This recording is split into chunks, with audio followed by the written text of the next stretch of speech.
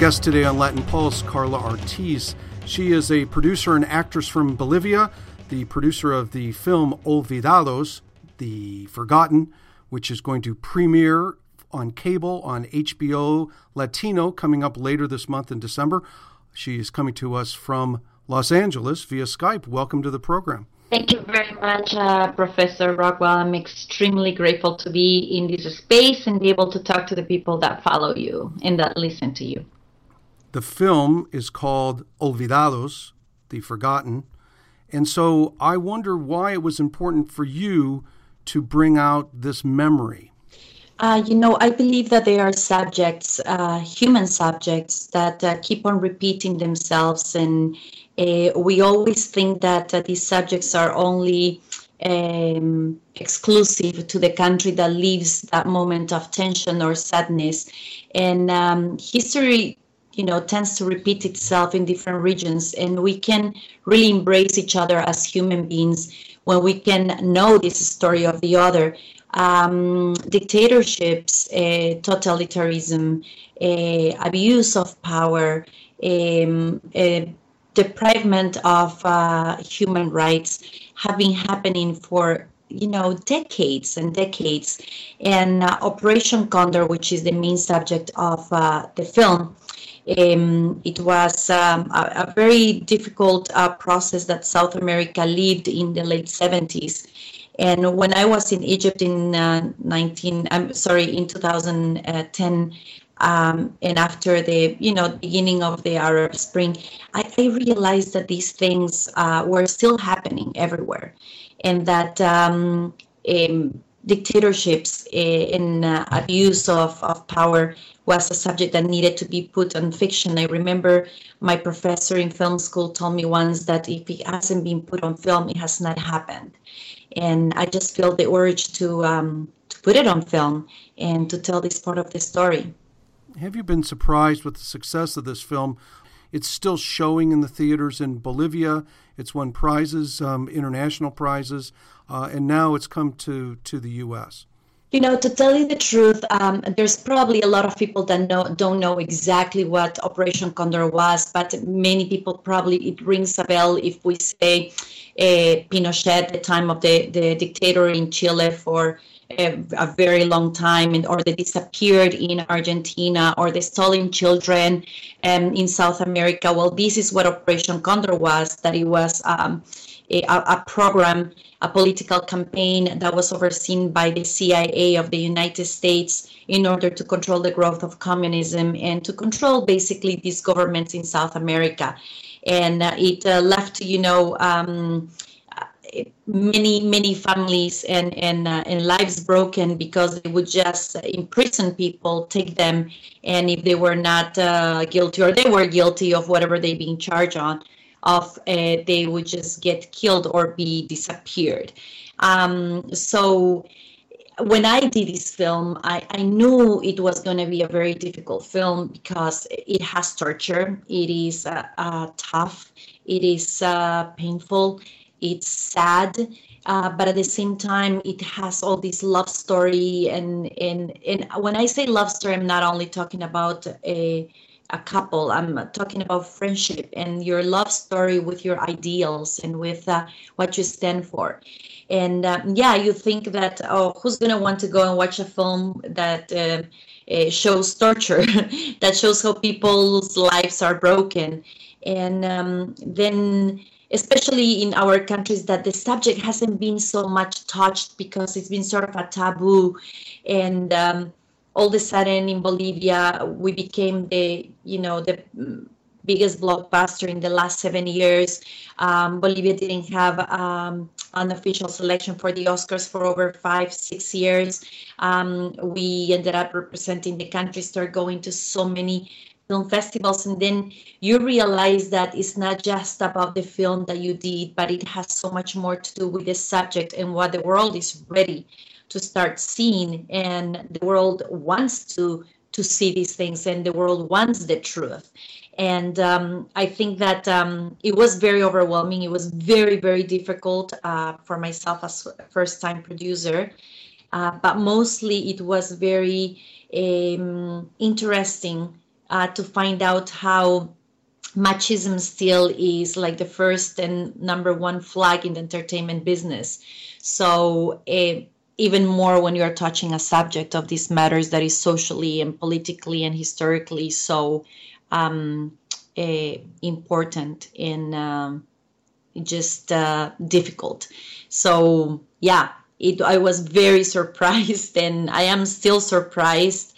I can't believe they removed the film in September from the theaters, and then they celebrated the movie day, and then they put it back, and then now they have it in another film in another theater, and it just people keep on going and seeing, and older generations showing to younger generations, and younger generation students are doing so many forums to discuss this and talk about human rights. And it's been also called recognized as a film of national interest in my country. So it just keeps on growing, and to tell you the truth, I get scared every time, a little bit more scared. I go like, what have I done? And where does that fear come from?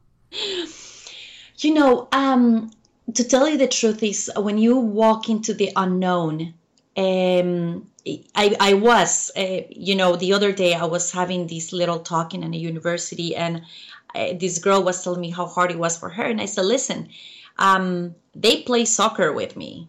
That's how it was. I mean, if I tell the truth of how was my journey as a producer, they play soccer with you, and they want you in the ground, and they are going to try to knock you down in every way. Even from politicians, they want to pull you on one side and the other side, and they always want to get you involved and see when you're going to make the next mistake, or when you're going to make the big mistake. And you're always afraid to make the mistake, but you have to take all the risks, and you keep on going like, oh my God, is it going to be okay? Is anybody going to show up to the film? Every time that I will go to a film festival, it's like, oh my gosh, who's going to want to come and watch this film? And a Bolivian film, we don't have that much history. And then the room will be completely full, and I'm just like, oh God, thank you. But yes, it's just, I guess, a natural thing of somebody who's a little bit obsessive with making things the very best she can.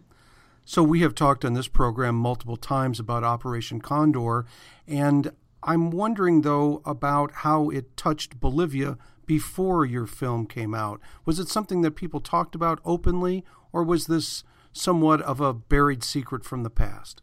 Bolivia, Chile, and Argentina have a very different process, and people don't like to recognize this.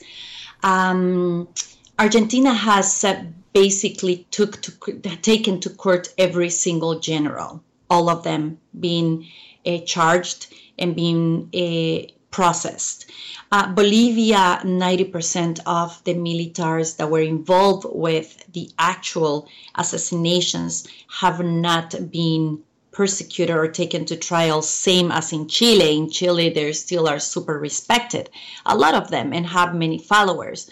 So Bolivia specifically, it's been, we are a country that 50% is indigenous, and the other 50% come from immigrations of the past 100 years, immigrants of the past 100 years. So we have a very sort of conservative kind of thought, rather than progressive, in the sense that more towards the right, more towards the very kind of capitalism to create progress. But we have these two worlds that kind of never completely go together, because none of them recognize the history of the other. And we keep on thinking that we are separate, that we are so different, because we live in these two different kind of realities. So people won't talk about it, and they probably knew there were abuses, and that yes, but communism was coming, and they were exploding bombs, and they were killing people, they were getting in schools. You say yes, but they wanted to be heard, and then they go, yeah, but they needed to be stopped. Okay, true, nobody should be exploding them, bombs anywhere, and that was the end of the conversation. Yes, it was something that needed to be done. It was something that needed to be done. But then, you ask more questions, and nobody really knows any answers, because everybody, they don't know what the government is doing. They just put their head inside the earth, like, I'll just keep my head inside. I don't want to know. I don't want to think, I don't want to ask. And that was the real situation in Bolivia. So it's something, the dictatorship, but it was really bad. It was bad. And that's it. But what else? But what were we doing? Who were they persecuting? Who were the people that being tortured? Who were the people? No. They were insurrects. They were communists. But I mean, really, like 500,000 people incarcerated all over Operation Condor. Were all these people communists? I mean, is socialism same as communism? I mean, how do we have really, and you start asking all these questions and nobody can answer you because it's better not to talk about it. And then when I did the film, I remember even in my school, my girlfriends were going, Carla, but what's going on? I mean, does that mean that you are becoming more of a very leftist and all these questions, like it's so scary. Why are you doing this? And I started getting threatened, from different sides of every party, to tell the truth, right and left, here and there. And then when people saw it, it's like, you need to acknowledge that there is a big scar and you need to know what caused that scar. And we need to talk about it. And that's exactly what happened. One day, a lady in the airport came and started insulting me, saying like, I can't believe what you've done. My children can't leave me at peace now. They keep on asking, you are putting ideas in their head. And I'm going, what are you afraid of? The truth, it's the truth, And on the end, obviously, the Minister of Education asked teachers to take the children so they can actually talk about this at lunchtime. This was something that you would never ask really your parents, and it was something that you would talk, but they really didn't know. And that's exactly what happened in the premiere. People were asking, oh my God, we heard so much about this, but we really did not know. In the film, it would be very easy to take that view and to demonize those who were connected to Operation Condor. And I thought that the approach was much more nuanced. It was, the main character is the general who is so conflicted. And in the end, I think that this is a film. You mentioned it as a national scar. I as someone who's not Bolivian, I saw it as a film about dealing with guilt. Well, yes, I agree with you because it's all of it. Many of these people would never acknowledge, because if you really think about it and you watch the film, this man never asked for forgiveness. And he even says, I don't deserve forgiveness, but I am sorry about what I've done to you, son. But he doesn't say, I am sorry for what I've done. And this is something that it's, for me as a producer and a co-writer of the script, was something that we had it pending the whole time, because I interviewed many generals, and many of them, they had the guilt, but they still, some not regret it or not. It's very difficult to, and this is why Jose is that character. This general he's always conflicted between thinking he's doing the right thing and knowing it's not completely right. Forgiving the life of a child in one scene, and the following killing a woman that is confessing something that she can't confess, going to the next one of taking something that doesn't belong to him, or killing a comrade. I mean, and I think this is this is where the conflict is. Yes, we know very clear who were the more mean and who were the more bad. And I'm sorry I use this type of English because it is the way it is. But then at some point, some people from the very extreme left asked me, says, oh, you're humanizing this military. And I said, well, excuse me, he is human. This is the point. And this is the point, is that how we as human beings can do these horrible things and still create so many amazing things, and how we can be both all the time, because none of us are completely bad or good. And I think there's where the scar and the guilt comes from, and Americans helped us make this film so successful here in the United States. If it wouldn't be for all these people that care, I don't think would have ever been, forget about being bought by HBO or being just in so many film festivals. It's just been in so much media and talking about this. It's because this is something that concerns all of us, And yes, and so let's talk about that conflict with the United States, which it's clearly contextualized the United States as part of instigating these programs and helping direct some of the philosophy of these programs. And here you are in the States presenting the film. I'm wondering, you're in Los Angeles. What's the reception to the U.S. as part of the villains in the film? New York, Chicago, Los Angeles has made the film successful, and it's been the Americans. We also had the support of organizations like SOA Watch and many organizations that really, Amnesty International, that helped us and validate in a way, our film. But I should mention that is the School of the Americas Watch, SOA Watch, that you mentioned, for those who don't track Operation Condor and some of the things that the U.S. did. Those organizations are still out there and still working for peace. Exactly. And they for people that don't know, the School of the Americas is the school that has been training all these militaries in the United States and from all over the world. And you show the School of the Americas in the film. Yes, I show the School of the Americas, and that's exactly the point, how they basically get and get they recruit all these people, and like this person from the SOA Watch said, and they turn them into killing machines. The foreign policy of the United States, it's something that I believe that a lot of Americans don't agree with. And I think that the people that came understood this even more. A very interesting man who I respect very much, and who's your colleague, Blaise Bompard. He said something very interesting in one interview that he did to me. He's like, you do understand that we're talking about Operation Condor, and one day, maybe in 15 years, we're going to be talking about Operation Middle East, which is exactly the same thing.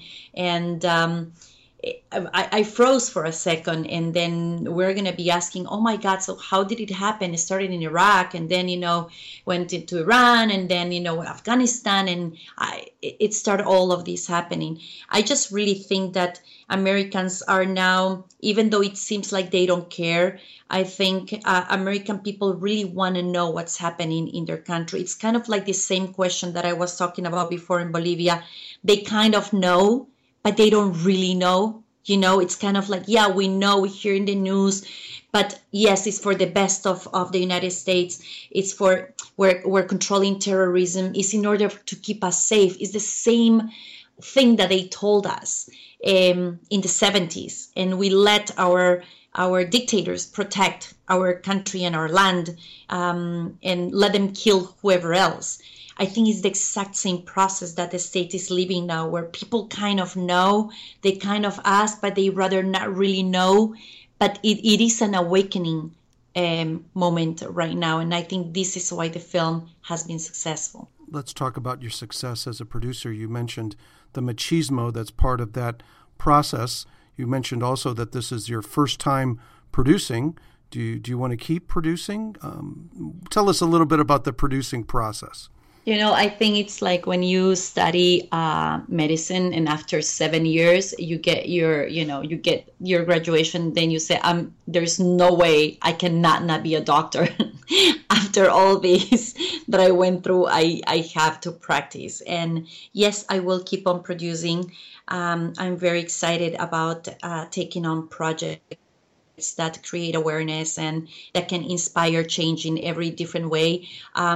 Maybe I'll try to do at some point more commercial films at the same time, and even films that historical films. I'm working on an epic film right now. I think that if I would have known what it meant and what it had to take to be a producer, I don't think I would have ever done it, ever. I think that it's a very difficult task because you play God. You have to take decisions that you don't even know. It was my first time, and I had, thank God, an incredible team of people, very experienced with everything. And they supported me and they walked the way with me. But regardless of this, it was very hard sometimes for them to listen to a young actress who, you know, is being celebrated as a sexy woman alive, and put together in their head that this girl that at one point did soap operas in Mexico now is producing a film of this state and talking about these matters. And it was very conflictive. And yes, I would even say that the entertainment business is very misogynistic. And yes, it's the fault of us women because we don't take these risks. So we can, blame them, but we shouldn't, because we need to take more charge, and we need to try harder. And I am sure men do the same thing to younger male producers. It just, with a female, I think it's a little bit harder just because they go, oh my God, and now there she comes who thinks she can do this, because it's hard. And even as a woman, it's even worse. The Bolivian government provided some funding for this particular film, but you have stories about how you raised money, and that's a big role of the producer, to raise the money that your international team can put to work on the screen. I think you see some of that money. It's a sumptuous production. It's not something that looks like you scrimped. I was very fortunate to meet Frank Justra almost 10 years ago. He's a very important philanthropist, an famous tycoon of mining and so many other things, but he's dedicated these past 10 years of his life to philanthropy for real. He was the person that put all the cash money for my film. And as I was mentioning to you, he was very clear. I remember we had a promise, because we will always only do philanthropic work together. And I just came back from Bolivia after the landslides there, where he gave me $100,000, and I turned those $100,000 into $2 million. And I came with this award and giving him the results of where the money went. And he asked me what I was working on. And I told him, I pitched him the film for basically 50 seconds, less than a minute. And he said, I'm going to do it. And he said, this is important. And he said, I just have a question for you. You want this film to be seen, or you want this film to make money? And I said, I just want this film to be seen. And he said, okay, we're in business, and that's what we're going to do. And that was the beginning of everything, to produce without the fear of having to think and compromise things because of money. And then my government jumped also with an important support, and all the governors and the mayors and private oh my goodness, if I could tell you things like the telephonic company in Bolivia gave us 300 lines for 6 months, all free. Things like these were happening. You know, I went to talk to the commander-in-chief in the military, and he basically opened the whole military. He gave us tanks and all these soldiers that you see, and all the artillery and arms that we have in the film for real. The mayor of La Paz basically gave me the key of the city with security and open to use anything, would not charge me at all. Things like this start happening. And even like the Bolivian airline, they just gave me all these tickets to be flying around and moving with. You know, we had a super huge production. We were we were like almost 200 people working on set all the time. This was literally like a Hollywood production. Like you say, it's like a huge production, but I didn't do it alone, you know. Everybody helped. And it began, I think, with the fact that I had to not be fearful of returning the money, because there's when you start compromising so many things. Can you share with us how much it cost? Cash money was $2 million. And basically all the rest, after all the donations, when you have to present the film, it's over $4 or $5 million. In Bolivia, if you convert this amount of money, it would be something like $15 to $25 million. Bolivia it's a very cheap country. It's amazing. I'm not publicizing my country, but you can basically have a full lunch with a soup, salad, which is, your entry and your main entry, with a chicken and rice and everything, a dessert, and your coffee for $3.50. That's just how Bolivia is. So, if I can tell you, I would have never dreamed of having all this team together, and the actors were okay. I'm gonna do it for obviously much less money than what they usually charge. This, because they understood this is a film that needs to be done. Let's just get it done, and then things would happen like what I'm telling you. A hotel would say, "Oh my God, all these stars come, you can stay here. I'll give you 80% discount or 50% discount." It just kept on happening. And things even like all the way to the mixing. I'm sure you realize the sound is almost impeccable.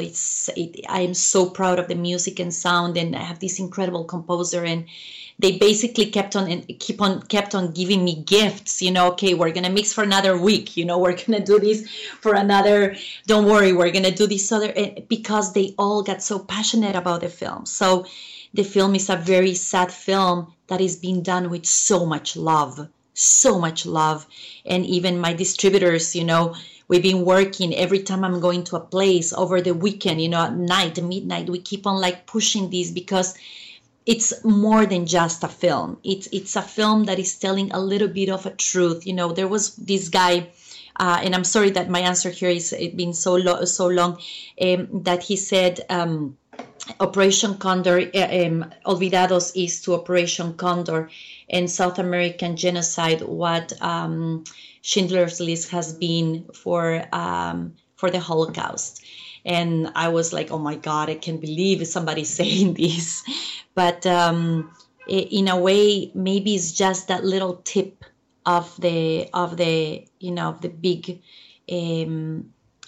picture, that maybe that's just what happened with this film. And I really hope it inspires other people to take the risk and do smarter films, films that awaken you, not just films that put you to, forget about everything and be numbed. And we go to the movies so much for these matters, forget about the world, forget about our problems, and get numbed for an hour and 50 minutes. Sometimes I think it's important for us artists and for viewers to watch a film to be aware and wake up. I think I would be remiss if I didn't ask you about how you prepare as an actress to play someone who is a torture victim. When I was doing the interviews for the work we were doing when we were writing the script, we sat with Elia Petridis for 6 months, and we are writing and listening to the interviews, and I could hear the voice of Lucia. I knew how she breathed, how she, every time I was talking to each of the ladies that survived the torture. When I put this in the hands of Carlos Volado, he completely changed my Lucia. He changed this character, my director, yes, and he just showed me a different Lucia, and it was very hard because all the in-depth that I had, because I never prepared a character the way it happened with Lucia, because I wrote her, Yes, it's based in the character of Mauricio Davis, the original script where we based the stuff, but I put words in her mouth. But the work that Carlos did with me was incredible, because he made me completely detached and abhorred completely Lucia, and he presented me this other Lucia that was a more just completely oblivious character that just end up getting into this other world. And I think it worked so much easier and better because my remembrance of the character I prepared was so much heavier. And I have to give credit to Carlos for what he's done with me in the film. And to tell you the truth, I was petrified when Damian Alcázar and Carlota Cota just arrived from winning from Taboo, this film that, from Portugal 2 years ago. He won so many film festivals, and Manuela Martelli won Cannes Best Actress, and all these guys that they arrived. And I just remember when I was walking to the press conference, I went to knock on their doors and they were all rehearsing in their rooms. And I ran to Carlos and I said, I can do this. We need to cast this character. They're all so amazing. I won't be able to do it. What haven't we covered that you think's important? It's just that a lot of people think this is just for old people. And then they are surprised that once like 3 young people go, on the next 5 days, there's at least 30 people younger, and then it goes on and on. History is for younger people. Yes, history is for younger people. We need to know where we come from in order to know where we are going. This is the problem nowadays, that us as younger generations don't have much ideology. Sometimes it seems like we don't. It seems like we don't care, and we became so much more selfish, but it's only because we don't know where we're coming from. And it's so much easier to feel compassionate and feel empathy for my immigrant brother and sister if I know their story, because I'll find out that her story has so much to do with my story. So I really invite all the younger generations to be a little bit curious and understand what's the story of their neighbor. And I promise to them that their point of view will change completely when they see that there's so many more things in common than they thought. Thank you so much. Producer and actress Carla Ortiz, the producer and star of the new film Olvidados, which will premiere on HBO later this month. Our guest today on Latin Pulse, joining us via Skype from Los Angeles. Thanks for being on our program. Thank you, Professor. The film can also be purchased in DVD, so I will make sure that you receive a couple of copies, in my gratitude for this space. And I salute all your people.